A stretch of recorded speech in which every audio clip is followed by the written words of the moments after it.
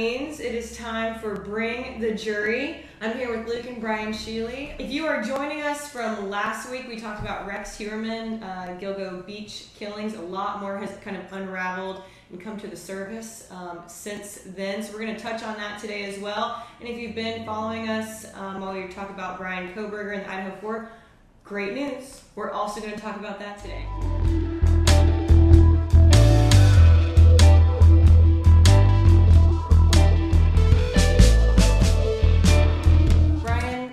Or Luke, what's going on with the timeline? We're going to start with Bryan Kohberger today. Yeah, Kohberger had a little activity last week. We're kind of up against an October 2nd trial date. I think Luke and I had a bet, right? Yeah. I think, how'd it go about the trial date? You thought they're going to ask for a continuance because it's a death case and that's what you do because you always need to be more prepared. Yeah. And then I was saying, based on the comments and the battles between the state and the defense team, that they were just going to play chicken and try to force the issue. Talking a lot about speedy trial rights and this kind of stuff. And it looks, what do we wager? A Guinness? What do we wager? A drink? Something like that? It looks like I owe you a drink because there was a 5-hour motions hearing last week, and one of the issues taken up was the defense seeking a stay of this case to push it back from its October 2nd trial date. And, on a death penalty case, this is already just shockingly fast. When again were the killings? When did it take place? Like November of last year. Yeah. So, Less than a year. It's just less than a year. We have some of our murder cases are 3-4 years old, unfortunately, but this is really rapid fire. So that was a motion that was requested, and they didn't just say we need more time because we need to, investigate the mitigation side more thoroughly, and this is all in the context of an alibi case, which is, as we've covered extensively, is very unique alibi case on a death case. But they basically, Kohberger's defense lawyers said they wanted a stay because they were investigating and probing grand jury irregularities. Now they did not use the word misconduct, but they said irregularities. In the grand jury in that area, by law is 45 individuals, and there were fewer than that. There were like 30-something, 36, 38 in the grand jury room deliberating. And so there is a motion to dismiss that's been filed to quash and dismiss the case based on the indictment not being sufficient. Well, you get an indictment out of a grand jury process. But they asked for more time to investigate, and this judge basically said, no, you're not going to have that. Was that surprising to you, Luke? The judge said no? A little bit. And it's... But you're going to enjoy the Guinness nonetheless. That's right.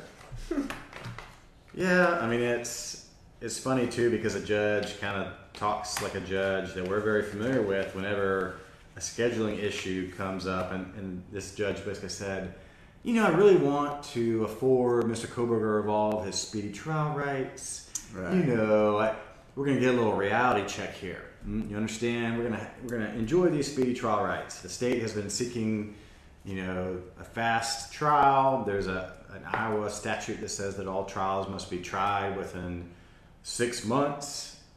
That's all in the context of like non-capital cases. So the judge is not, when he's saying, Mr. Kohberger, we know you're interested in your speedy trial rights, he's really meaning, screw you. The train tracks are moving forward. The train's coming down the tracks. The train of justice. Train of justice. So anyway, so that was part of it, and of course, the prosecutor's idea of any kind of grand jury irregularities, you can imagine what they thought about that. They thought it was delay tactics. And of course, based on what we're describing here, that request for a continuance or like a stay it's not necessarily, it seems like dig into irregularities. That's not usually the type of request that gets granted something that might get granted is like, well, we have a witness problem, or we can't adequately defend our client per the ABA guidelines unless we can dig into XYZ, prepare for a death case, or it's just kind of fish for something irregular is never really likely going to be doing much for a judge. It's all record preservation, right? It's all filings. You got to take up this stuff so that the record's preserved. They did have 5 hours of expert testimony, Luke. I want to talk to you about as we talk about the DNA aspect of this case, because again, part of the defense. So the defense had 2 motions, and then the state had 5 smallerish motions. The defense main motions were, we need a stay judge to investigate grand jury irregularities. We've got a motion to dismiss the indictment in part based on irregularities, denied. Okay. Our next motion is going to be a motion to compel, and we're going to put up all these experts on the DNA, this special kind of DNA. I'll talk about that in a second, but the prosecution really had a couple things they were concerned with. Number one, what's this alibi? What are we talking about? And, by law, the defense has 10 days before trial to turn over that information unless the judge orders it turned over sooner. So, I thought they already set a date to have that information in. Well, normally it's 10 days, but like in this hearing last week, a date got set. Okay, yeah, for September 8th. 8th. So that was one of the things that basically one of the state motions was, listen, all this alibi, schmalibi, that's fine if he wants to say he's driving around, but we also want to like close out any like supplemental stuff unless they're complying with alibi notice. And by the way, Judge, we think it's hokey and we think we're entitled to it. And so the judge kind of put that to bed and said, all right, September 8th, which is right around the corner, defense, you have to turn over any and all alibi materials, including witnesses and other evidence, or else you don't get to use it. And so I hope he went and got a Frosty. He needs that Frosty. He needs that something. Wendy's late night. He needs that receipt. Dollar menu, S4, small chili, 10 a.m. baked potato, small baked potato. chocolate Frosty. Well, that's right. Strawberry. What is Kohberger's late night menu items of choice, given your profile of him? Given my expertise in reading people and what they would order at a fast food restaurant, Kohberger seems like the kind of guy that would order a strawberry Frosty from Wendy's. Luke added a plain baked potato, which I think is a fair read on this guy. And yeah, just some things that really make your skin crawl. Like Nightcrawler. Yeah. If you guys have been following along, he's a dead ringer for Nightcrawler, Jake Gyllenhaal, 100%. Well, but I'm unbiased. He had himself a little face Manny Petty situation going on in court, didn't he? What? Trim his eyebrows. Oh my gosh, did he really? I think I read some things that he was trimmed his significantly trimmed up. I mean, if I were his defense team, I'd have a court order just on the eyebrows, Wow. just to make sure they never got out of whack. They need to throw some glasses on. Never more than a quarter of an inch in length. But the other prosecution motions or matters before the court last week, alibi and done. September 8th, turn it over. All right, fine. So the thing about that is, though, I mean, yeah, they want to avoid any last second delays like we discussed, any kind of gaming, because it's like no later than 10 days before trial. So certainly a judge can order earlier, but as a defense lawyer, I mean, you're always investigating, just like the state is always investigating. So your client might tell you, I was in this area driving alone at night. It's elsewhere from the incident location, and you might not be able to get that slam dunk evidence until after September 8th because you're waiting on a records request. You're waiting on a subpoena to be complied with, and it's not your fault. But what this judge is saying, he won't let you use it. No. Well, we've been in that position. I know, but so it's a difficult situation, and to preclude that in a death case would be tough. But if they're just sitting on the same stuff and they've had it for a long time, the judge wants to get ahead of that. You know, the funny thing about this is it's such a rush to this trial. And I mean, his death penalty case is going to be tried before a year from this incident. of these killings. But if he gets convicted due to it being a death case, the appeals and post-conviction relief proceedings will go on over a decade. That's the crazy part about this. We're rushing to trial with a judge that's allowing these two sides to play chicken. The defense now is asking for a stay. Get out of my courtroom on that issue. And then it's going to be, if it goes down, it's going to be forever. Yeah, and you want to do things right when the penalty is ultimate punishment. So, but do you find it interesting, and maybe I'm getting ahead of our table of contents, it's fluid, we can... Yeah, do you think it's like they're pleading not guilty as opposed to, like, do you find that risky, like, given what we kind of already have at our disposal for evidence, and being that he's up against life, or up against death? Wouldn't you just argue, what are the benefits of just arguing, like, give him life or a better sentence? It's a total defense strategy based on the client and evidence. Like we've talked about in past episodes, cases that are just overwhelming evidence. Sometimes you don't. Nick Cruz case with our friend Casey Secor. I mean, they pled him, and they didn't do a whole wasteful trial with all these victims and families, and they just did the penalty phase. But sometimes you can offer that, and the prosecutor won't allow it. Or sometimes you can really, if you actually have an arguable case on the front end, on the guilt phase, you can, and here they're going not just like a diminished mental capacity, but straight like I wasn't there. Even if it's unanimous, beyond a reasonable doubt, you could have some juror who later on was like, I had a question about that, and how can I kill the man when I, in my own head, was thinking there's a sliver of me that kind of believed he was at that Wendy's with that plain baked potato. Right. So you want to have like residual doubt mixed up in your penalty phase decision making. So that's one strategy. And unless they truly have an alibi, I've never seen an alibi in a death case. I'm not saying I've scoured everyone across the country to figure it out, but I guarantee you, I'd be willing to bet more than a Guinness, maybe a bottle of bourbon, that it's rarer than the proverbial hen's teeth. What's the choice bourbon that you would wager? Woodford?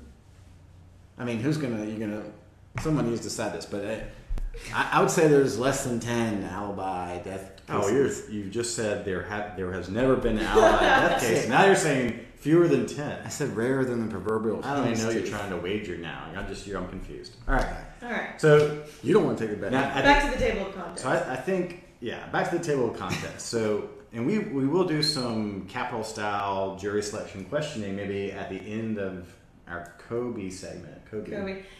Yeah, also that's Kohberger. Bryan nicknamed him Kobe today. This is a new development. Kobe. That was the subject line of a lot of my emails that I got today. Kobe. More Kobe. But more Kobe, please. So alibi is addressed in terms of the timeline. We've got September 8th. These are the state's funny motions. They want to get timelines issued on the right for Kohberger's speedy trial rights. That's the title for their motion. They're very interested in his speedy trial rights, of course. We got to make sure that we get him to the execution block as fast and efficiently as possible. Because that's what he wants. Right. But I love how they couch it his speedy trial rights. Requesting deadlines for pretrial issues, that's pretty standard. But then the real thing here that took up a lot of the time in the hearing last week was basically this new relatively new kind of hit of DNA that the FBI especially was using regarding genetic genealogy investigation. And the FBI is kind of using it to help law enforcement build a tree of family DNA and give law enforcement kind of a leg up in terms of their leads. But then all this stuff is very highly protected in terms of law enforcement, and law enforcement does not want to turn it over. So we want to talk about that for sure, and we'll get to that in a second. But for now, our dates are this. Here are our dates. Trial date, October 2nd. And Luke, tell me if any of this does not make sense to you. October 2nd trial date. Dates are hard. Jury selection is going to start September 25th. Ooh, that does not make sense to me. That's a short window of time. Tell everybody why that doesn't make any sense at all. Well, for most capital jury selections, you have voluminous numbers of jurors because you have to get through so many to get some that are eligible to consider both life and death. And so you have enhanced statutory abilities to drill down on that, to have attorney-conducted voir dire jury selection as opposed to just a judge.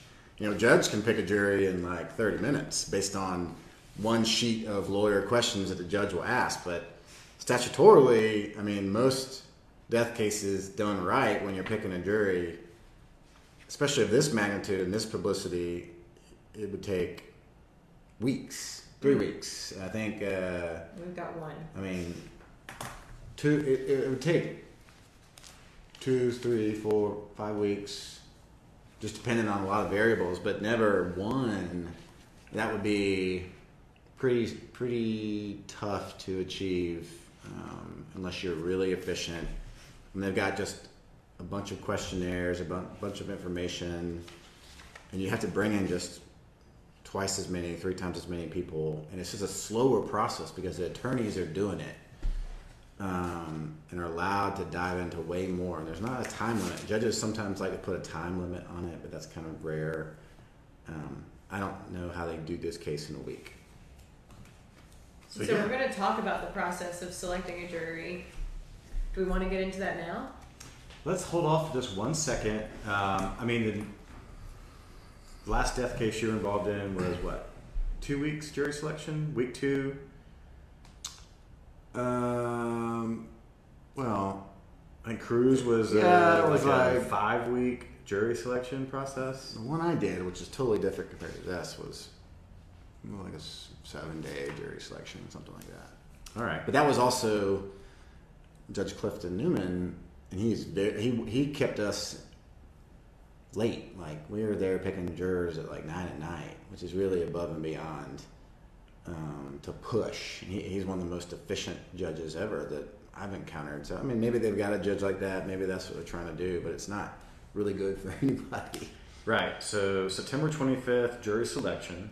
So all that process, which we'll do a little kind of mock questioning of that in a little bit here. September 29th, or your last kind of pretrial hearing. And then October 2nd, baby. Let's do this. Come out the block. We've talked about, the motion to stay, but the majority of last week's 5-hour hearing, the defense put up 4 or 5 experts, and it's all on this DNA issue. I'm going to say it again because it's kind of a mouthful. Investigative genetic genealogy. IGG is the acronym, and it's relatively new.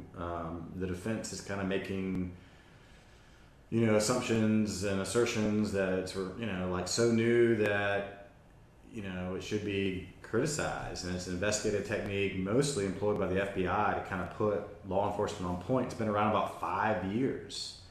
So our old boss, Doug Strickler, when DNA kind of first came into the courtrooms in South Carolina in like the 80s and 90s, Luke, what did Doug say about that to a Richland County jury? Send that voodoo back to New York City. So, anytime you get a new body of science or something that aids a scientific testing process, let's pump the brakes, man. Let's get all the... So, it was a huge motion to compel put on by the defense because the little part of this type of DNA, the state's really saying it's not analysis, it's not testing. We're just kind of getting you in the right direction. And I want to quote some things here to kind of help our audience really kind of get the right feel for what it is. Oh, it's my stomach growling. So it's used by law enforcement. It's a process where detectives build a family tree based on DNA profiles to zero in on a suspect. So that's kind of the way it was talked about in this database, these, what I call it, it's genealogy that the FBI are using. Like the defense wants it. Give it to us, please. We want to see, like, who else did it put in a profile? Who else did you guys prop up for law enforcement to look at that you didn't? And they also are seeking correspondence, notes, emails. And they put up, and this is how I think the defense did it the right way. They put up a couple experts in the field. They put up a couple kind of technicians. So they had 2 IGG experts as experts in the field to talk about what this is for the court, to build a record. And then a number of attorneys who specialize in IGG kind of discovery processes. And one of them, Stephen Mercer, basically was like, listen, turning over these databases and the release of these IGG records is basically the bare minimum practice standard. So he's saying, listen, if law enforcement is going to have the aid of this process, it's got to be turned over. We need to know what it is. We need to know about who was excluded, who was included. The quote is, the attorney must obtain discovery of the scientific testing of the evidence sampled. And that is particularly so in a capital case, particularly environmental samples of trace DNA. It's absolutely crucial because it informs the scope of the investigation and the experts to get. So it's basically like, we don't even know how we can really start unless we get how they started, which makes sense to me. Right. And then, you don't hear a lot from one of Kohberger's co-counsels. This is Alyssa Massoff, and she's telling the judge, basically every single person, and this sounds like something I would say, honestly, every single person in this courtroom should have a pause when talking about forensic science that is no more than 5 years old. Yeah. Because, forensic science is peer-reviewed, it's developed, it's got to be, experts don't just get to pop up in a courtroom and talk and be an expert. They have to talk about what they published, how they teach, right, where they've been qualified as an expert before. And that's the expert, but also the methodology for some new science. I mean, it has to be pass muster, has to be reliable. I mean, we've got lots of pseudosciences and even some that are kind of science that have been considered and then rejected by our courts, like polygraphs. Still very prevalent in investigations, but not allowed in court. There's certain things like voice stress analyzers. Get that out of here! Get that out of here! We had that. Give it in one. Get it out of here! It's literally a crime to give that in South Carolina. They put like a machine up to your voice. Take that junk science back to New York. Cracks. They claim you're lying. I mean, what was it, like a Scott Peterson trial? There's some trial where there's some hair in a trunk, and the FBI maybe 10 years ago did some kind of hair analysis comparison that was like too weak to reliably get in. So that stuff will come down the pike that you have to assess as a legal community. So 5 years, yes, I agree.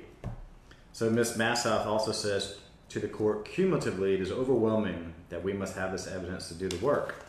And so they put on, 5 hours worth of, this is the good part, not lawyer argument. This is why Luke and I don't have to even hear Luke say this to know that he likes this as well. You're putting a record. You're having experts come on and talk about this body of science. You're having, in this new body of science, people that have dealt with it talk about, that are considered experts in their field, even if they are lawyers, talking about why they need it and why they get it routinely in other jurisdictions. So here is the state's position. Well, you're not turning it over. We're not going to turn it over, and we don't have to turn over. Why would they not want to turn And so here, I'm going to read you this quote, and then I'm going to kind of paraphrase from one of my favorite cases, Cowles v. Whitley, but basically, which is a constitutional disclosure case. But so the Idaho discovery rules do not require the state to turn over such records.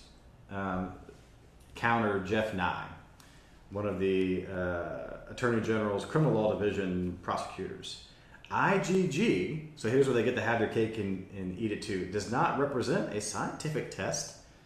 he argues, nor does the information help prove the defendant's innocence. Well, then you kind of don't know until you get it. That's just their call. They get to make that. Elements that could require their disclosure. Nye says that IGG is merely an advanced method used by police to obtain an investigative lead. So they're basically saying we don't have to turn it over. And then there's can the defense just not come back around and use that in court? That even law enforcement themselves are like, well, this stuff it can't really be. You can always attack the integrity of the investigation, but here's what Nye says as well. We keep on hearing a lot about how this is a death penalty case, and death is different. Like, we should have to turn over this stuff. But discovery's not different. I can just visualize this prosecutor in my mind. I've seen so many of them. Even though I've never laid eyes on Mr. Nye, if the Idaho Supreme Court wanted the rules to be different for death penalty cases, then they could have done that, but they didn't. So, one of my favorite cases, Cowsey Whitley, talks about disclosure and really, our rules of evidence and our Brady disclosure requires, a prudent prosecutor. Here's the quote that I like so much. If making a choice of turning over evidence or not, they always err towards the side of turning over. It should never be, I love this quote, the private musings and deliberations of a prosecutor. You should always be, wanting to serve the interests of justice, which normally requires disclosure versus, tacking too close to the wind and keeping it held. And, I think that there's a number of other cases that kind of quote that, but to me, it's very important for a prosecutor. This was clearly a big part of how they got to Mr. Kohberger.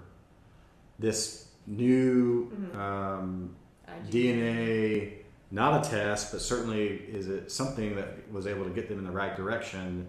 That is only 5 years old, but they're not going to turn it over. And other jurisdictions are turning it over.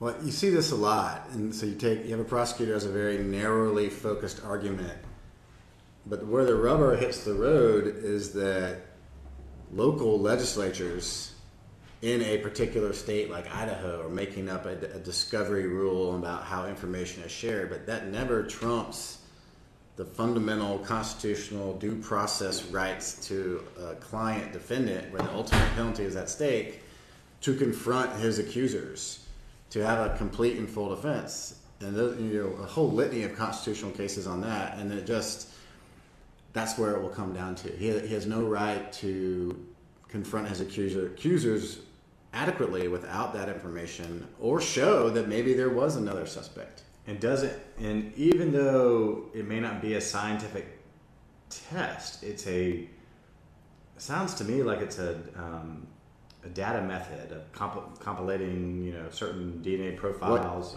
But no one really knows how it works. He's calling it basically an investigative tool, like Crime Stoppers.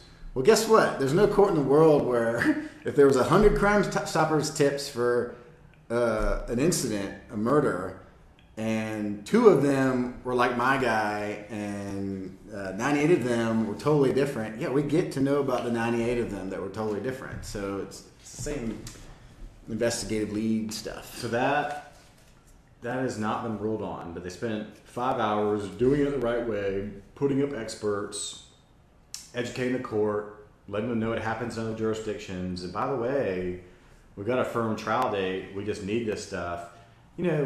The defense always, to Hannah's point, has the ability to attack the integrity of the investigation. And so, if you don't have how this case started, and you got law enforcement being like, we started with an IGG lead that thanks our friends from the FBI, and well, great, we subpoena all those folks from the FBI. And then it's like, well, how does it work? I don't know. Somebody in the FBI knows how it works. Well, they're coming up next. Let me ask them in front of a jury.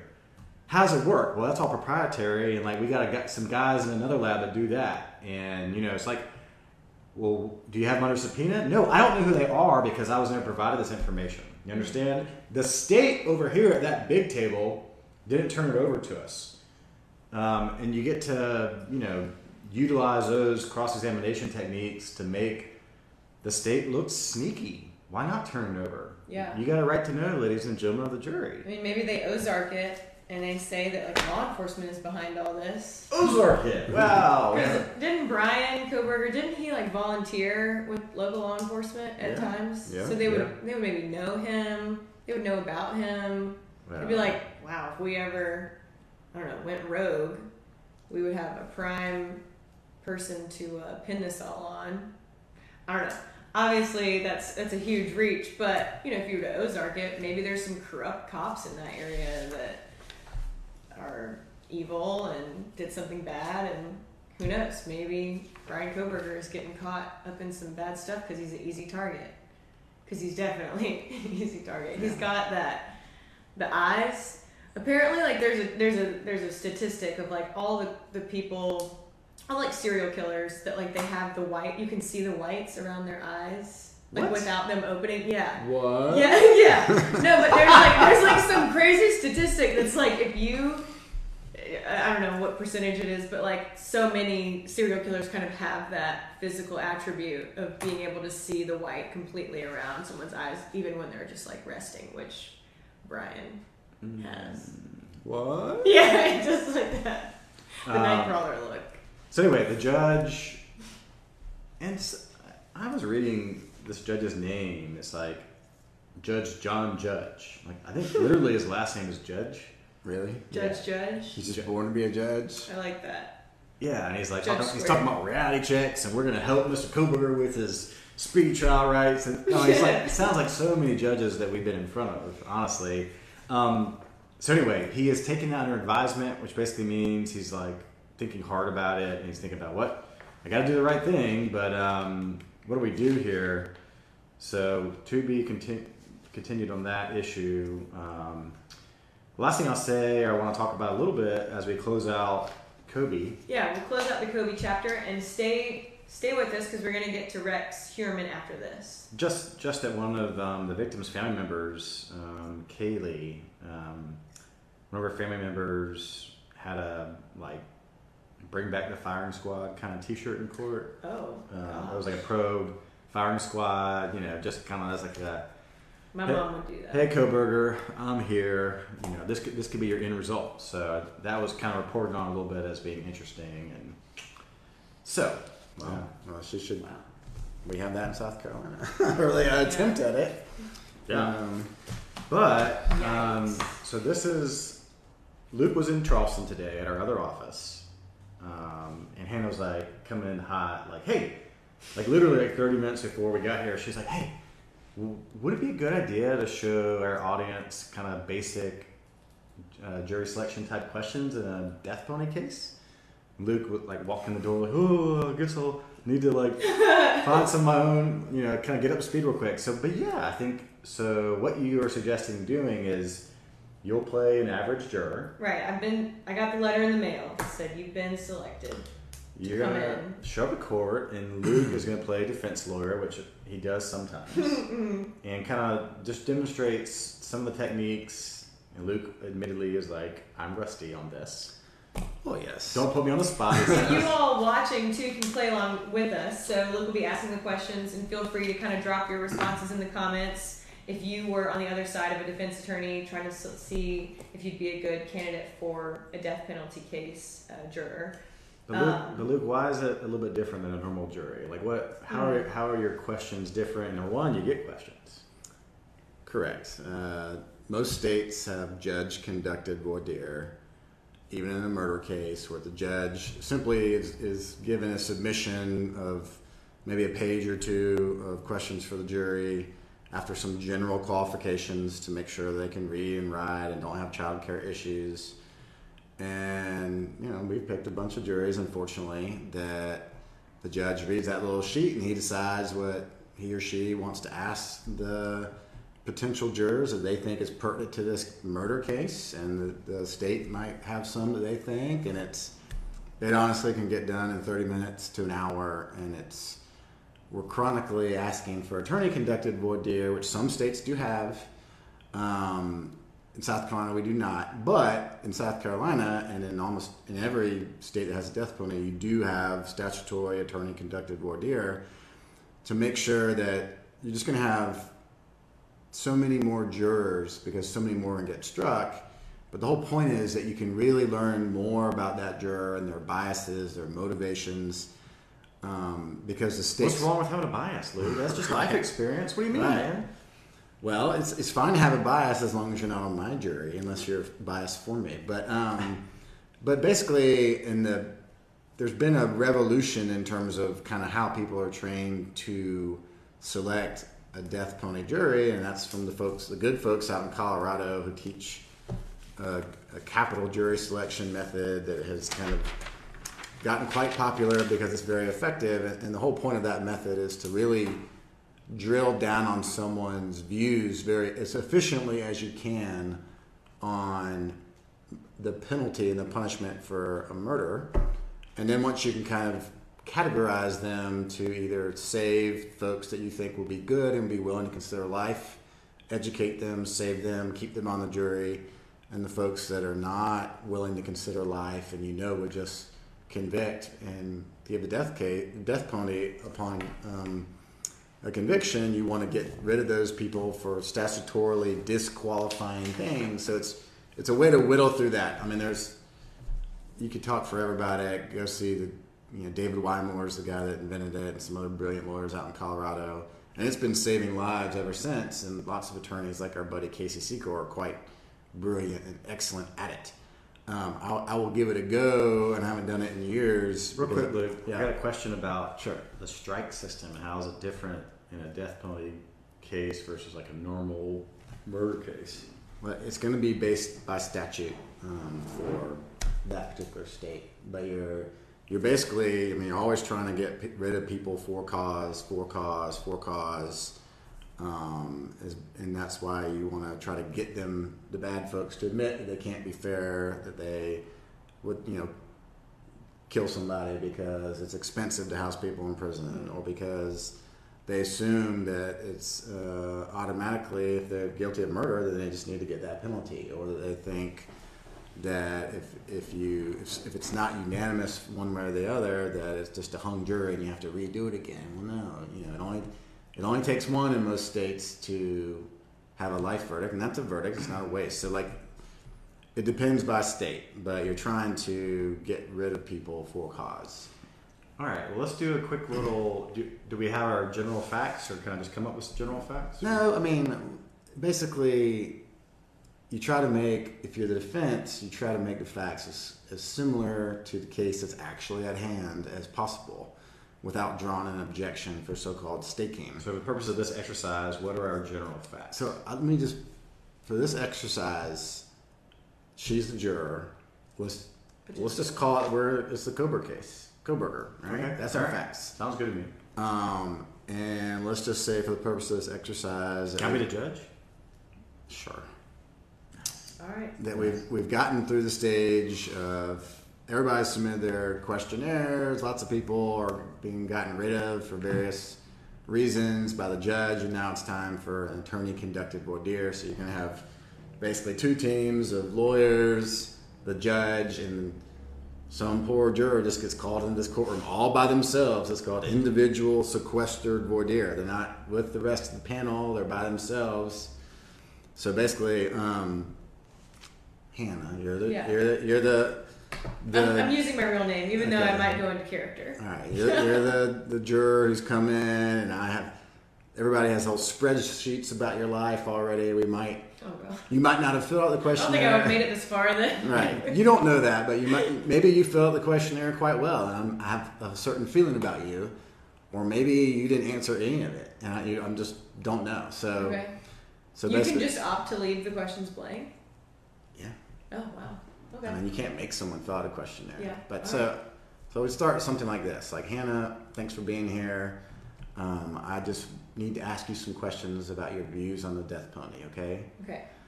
There's no right or wrong answers here. It's just very important since we are in that type of case, okay? Mm-hmm. I want you to imagine that you're sitting on a jury, okay? Not this jury, All right, hypothetical jury, some other jury, and you and 12. It's a death case, and you and your 12 jurors have unanimously, at the first phase of the case, found the defendant, the client, guilty beyond a reasonable doubt. Okay. Okay. And you are now tasked with sitting at the second part of the case, which is what we call the penalty phase. You understand? Mm-hmm. Are you with me? I'm with you. Okay, and that's where you and those jurors would decide whether it's a life or death verdict. Okay. Okay. So you're sitting in this imaginary hypothetical case, not this case, but some other case, and you have decided unanimously that the client is guilty of murder, all right, beyond a reasonable doubt, and it was done with malice in their hearts and evil, okay? Okay. Malice of forethought. And that you've considered all the evidence. You've sat through this hypothetical case for a week. You've considered all the evidence, and you've heard evidence that it was self-defense, right? You've rejected that. You may have heard evidence that it was an alibi, that the client didn't do all these heinous murders. You sat, you listened, you considered, you rejected it, okay? You still with me? Yeah. You've heard some evidence about perhaps some mental health issues with this guy that did this terrible crime. You discounted it. You didn't buy it, okay? This is not a case of mistaken identity or mistaken fact or even just a mistaken gun going off. You and your 12 jurors have sat there through a week of testimony. You've deliberated. You've decided that this guy is a guilty murderer. And so now I want to know your opinion on whether death is the only appropriate punishment for this guilty murderer of this innocent victim. What's your opinion? I think I would need to know more about the situation. I think my decision would be very circumstantial based on who the victim was, how emotionally driven the case was, how many people, how many lives were lost, if I believed that this person was going to do it again, what the purpose of this was. Generally, I don't feel like death is the answer. I don't think that that's the right way to rehabilitate someone. But depending on how heinous a crime could be and the safety of other people, maybe even in prison, could be dangerous, and it can be expensive to keep people in prison. So it just really depends for me. Well, and that's normal. But do you know from a starting position that the state of Idaho is always satisfied with a life verdict? Did you know that? But they don't require a death verdict just because you found someone guilty of murder. Okay. Are you aware of that? No, I'm not, but now I am. And to answer some of your questions, these are very natural, but the reason that people under our law can give life is if they find something called mitigation. Do you know what mitigation is? What is it?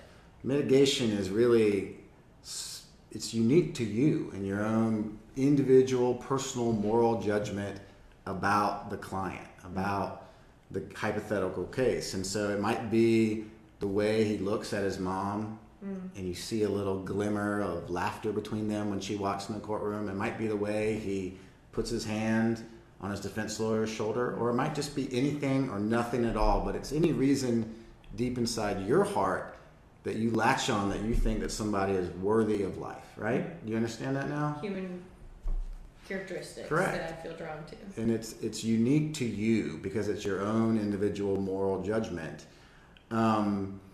You have had some questions about the expense of whether someone is there, serving a life sentence. Does that make you feel like they're more likely and they should deserve death? Because it does cost a lot of money to keep people in prison.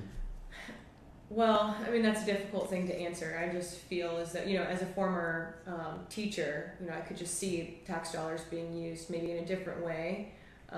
If I felt that I didn't believe that this person had anything left to provide our community, or if they were beyond the point of rehabilitation, then I could see perhaps there being a benefit to saving our resources and money. So if I'm understanding you, I think that if you feel that someone has some redeeming qualities, some rehabilitation openness, that they might be worth life. Is that? Yes, okay? Absolutely. All right. Well, and that makes sense. Now, do you understand that when you're back there in that deliberation room, that again, we've talked about your individual moral judgment. That is yours and yours alone, right?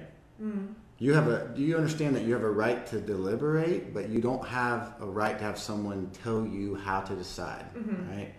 And basically, you should consider the evidence, but once you've made up your mind, you don't have to sit there and listen until everybody else has decided, until somebody has changed your mind. You know that? Right. Yeah. You actually have a right and an affirmative duty to stand up once you've made your decision and knock on the door and say, "Bailiff, I need to go see the judge because I've got my decision. It's been made."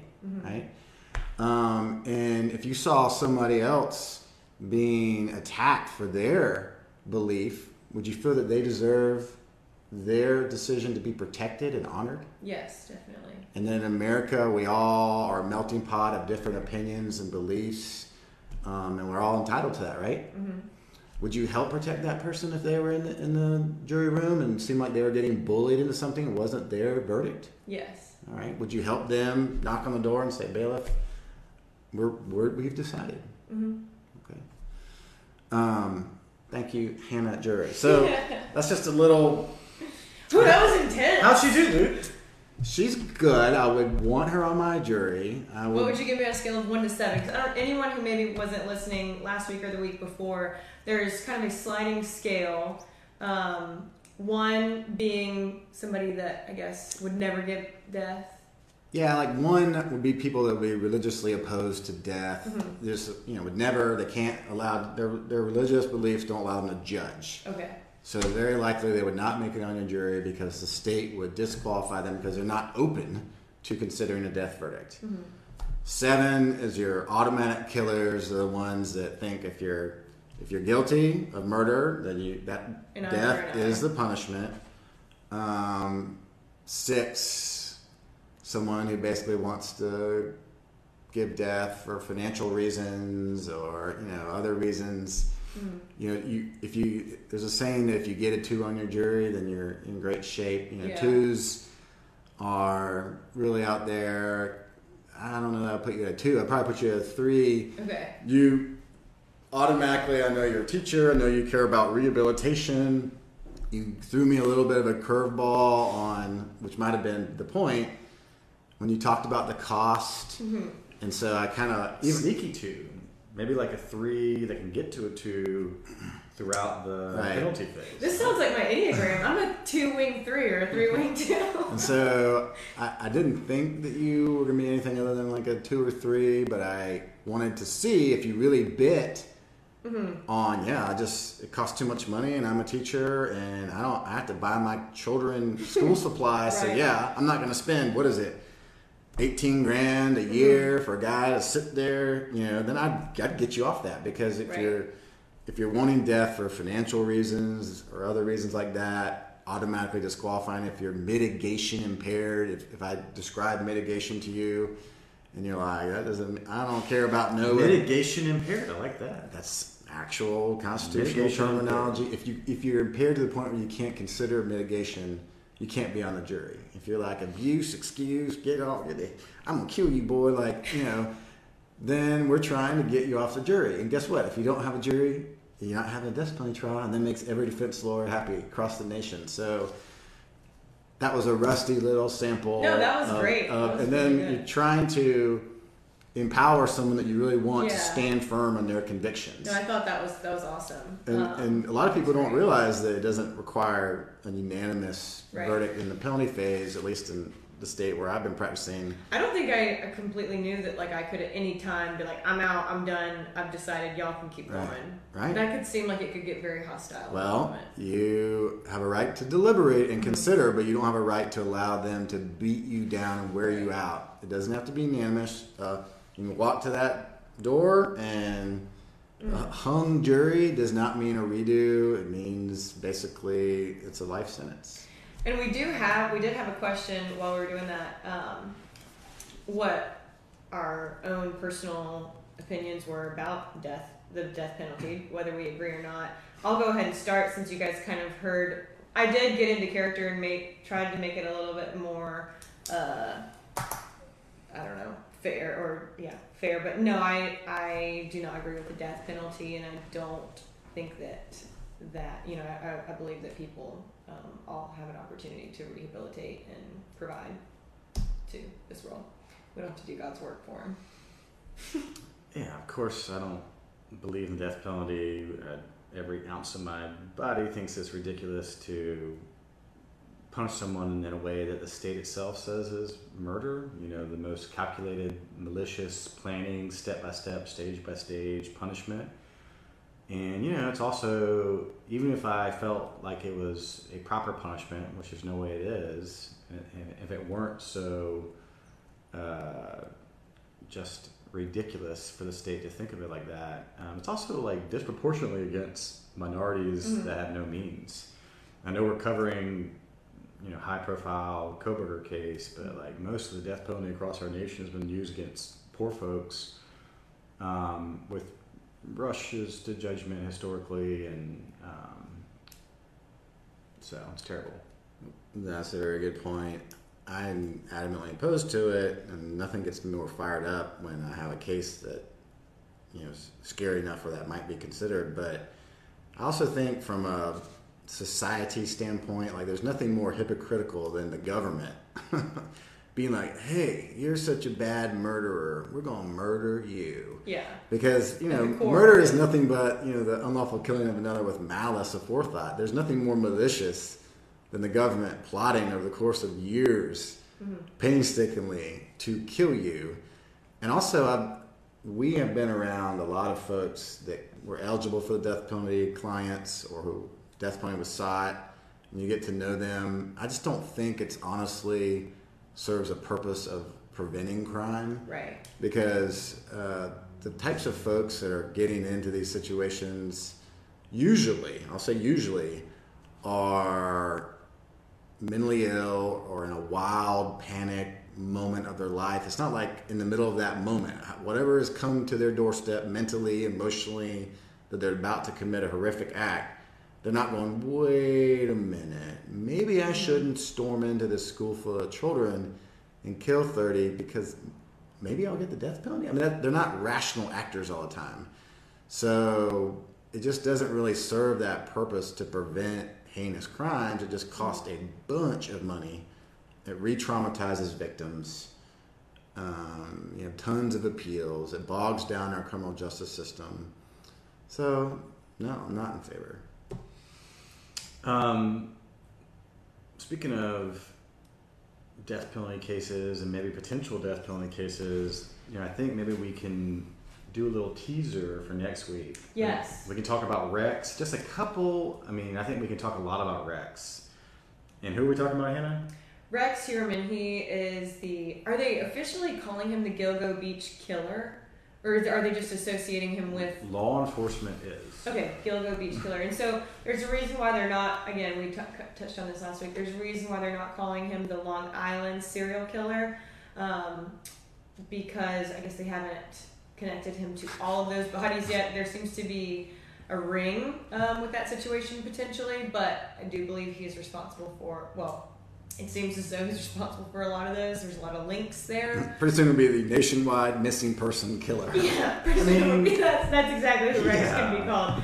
So we're going to talk about him next week, but we're going to go ahead, Brian. Give us your teaser. Yeah, so this is a brand new case, and we'll continue to cover Kohberger extensively because things are really heating up. So everyone that's interested in Kohberger, we're going to be covering a lot as we approach that October date and as we have updates. But Mr. Rex here, Heuermann, is a well-to-do architect out of New York, and he has just been charged with 3 different murders out of the Long Island, Gilgo Beach area. And we covered this episode before last a little bit. Maybe it actually was last. I can't remember, but all I know is I was sweating profusely on that was last on my deck. But basically, there are a slew of bodies found. Like, we're talking like 8, 9, 10, 11 in this area. and basically they have been profiling Heuermann for a long time, to the extent, these are all kind of old cold cases, like late 90s, early 2000s, missing persons. Most of these are women. Most of them are sex workers. And basically, they've been, there's a task force that's been basically Rex's task force, and they've been following him, profiling him, watching him eat pizza, taking pizza crust out of his local pizza shop and grabbing it up and matching his DNA against hairs and various things found on a lot of these bodies. And boom, bada bing, he's charged with 3 bodies. And he is the suspect numero uno on another one of these Gilgo Beach women. And he's just been arrested, like late July. He, I think last week we were covering. He'll be tried by August. Yeah. So interestingly enough, New York does not have the death penalty, and so Luke and I were talking a good bit about the feds. The federal, system does have death eligibility. But you got to meet certain requirements. And so, but they think that this guy is potentially a real, true serial killer. Do they think that he could be the most, what would you call it, the most killingest? Prolific? Prolific. Killingest. I like killingest better. Killingest, the most killingest of all. I don't want to say holds the record. That's weird, but we'd have to look into that. But I'm sure someone here watching knows what serial killer out there has the most bodies and what's the number. We'll look into that, but just for the teaser for next week, so Rex Heuermann, they had a hearing right out the gate with his lawyer. We talked a lot about that in the last episode, who I think is probably grossly misqualified to handle this case. He's just all in the press. He's putting everything about his client on his website. It's terrible. It's unethical. But they had a hearing for his DNA, to actually take a swab from his cheek to basically help with the chain of custody and have a clean kind of connection. Because, they've got DNA from a pizza box, or pizza crust he's challenging. They've got other DNA from Jimmy's calzone. So now they've got probable cause for a court to order his DNA. That's being done. But they are looking at, his profile. Sex workers. He would take them out for dinner. He would meet them places. They'd go missing. He would call their families on the victims' cell phones and taunt them. But bottom line is, this guy, they found they've got bodies in the New York area. They've got bodies in this beach area. He's got property in Las Vegas. He's got a condo. He's got property in South Carolina, our home turf. And basically, they're finding... Always comes back to South Carolina. And so we're like the Kevin Bacon of So now that they've got crimes. this basic MO for this guy, that he killed... Allegedly, he's going after sex workers. He's taking them out. He's getting them in a private location. He's killing them. And he's got these dump sites, allegedly. They're finding these mass, essentially, graves of sex workers. And again, they're coming up in New York, Long Island... They're find some in out west. There's some in Louisiana. There's some swamp with a bunch of unidentified, unsolved kind of killings that maybe fit this style. But I guess here's our teaser for this week. Before we go into it next week, basically near his condo in Las Vegas, just south, there's a victim, Victoria Camara, who was only 17 years old, and she had a child, and she basically was a sex worker, and she was found dead in a very similar style to this. And now that they've got his DNA, local law enforcement in Las Vegas are going to compare it to DNA material found in her body. And so there's basically, the prosecutors are like, this is so eerie. The similarities in these cases are scary. This is the Suffolk County prosecutors like, listen, the type of women that were killed, the occupation, the profile, all this happened. We're waiting on the DNA, but it sounds like he may have killed people out in other locations, like out in Las Vegas, which would be, then it becomes a question, does he kill them there? Does he dump them there? It would seem highly probable that he would go out there and actually kill them. So Nevada may have the death penalty for sure. And then we also may have a situation where what if Is he driving? Is he killing? Is he luring across state lines, which always has a federal implication? They're already digging up in his properties in Chester, South Carolina.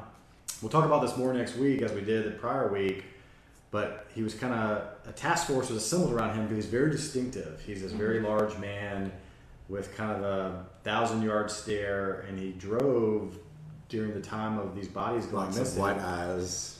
Right. Yeah, he drove an Avalanche truck, Chevy Avalanche, and so it's kind of fit. So they did just tow an Avalanche off of his Chester property in South Carolina. Oh boy. And there's missing women in this area. The last thing I'll say, and this was part of the email I sent. Always South Carolina. This is part of the email I sent to you that you did some funny reel this morning about all the emails I was flooding you with in your inbox titled "Almost a Skin Suit." Yeah. Almost a skin suit. So there is a TMZ interview of a lady named Nikki Brass, and it was TMZ investigates the Gilgo Beach serial murders, and she's like just being interviewed like, "Yep, I had dinner with him in 2015." And of course she was a sex worker, so he took her out to dinner, wined and dined her, and he just starts in 2015 asking her if she's a fan of true crime. And she's like, "Well, yeah, I love true crime." He's Wait, like, is this Manhattan? No. Never mind. This is, yeah. Oh, it is? Okay, I've seen this. This girl, I think, might be on TikTok talking about it. Oh, well, I imagine she's talking to everyone that will listen, but she's... we should get her to join our podcast. Well, it was called the Gilgo Beach Serial Murders. Tag her. Send this to her. Send this podcast to her. Missed warning signs. Her name's Nikki Brass, and she's basically like, "Yeah, we were at dinner, and he drove me there, and he's asking me if I like true crime. Have you heard of the Gilgo Beach murders? Of course I have. I live right around the corner." And that And then she says, basically confesses and brags about the killing to the point that it freaks her out so much. Of course, then he asks her, "You want to come home with me?" What? And she's like, "No." And so she calls a girlfriend to pick her up, and then he gets angry and storms out of the restaurant. But he's basically, Want to be famous? basically admits that, I'm the killer. And so then she's like, "Yeah, why didn't you tell someone?" "Well, I was on probation for drugs, so I didn't want to stir the pot."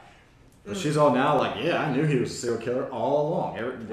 They should come to me." So yeah, Nikki, come on.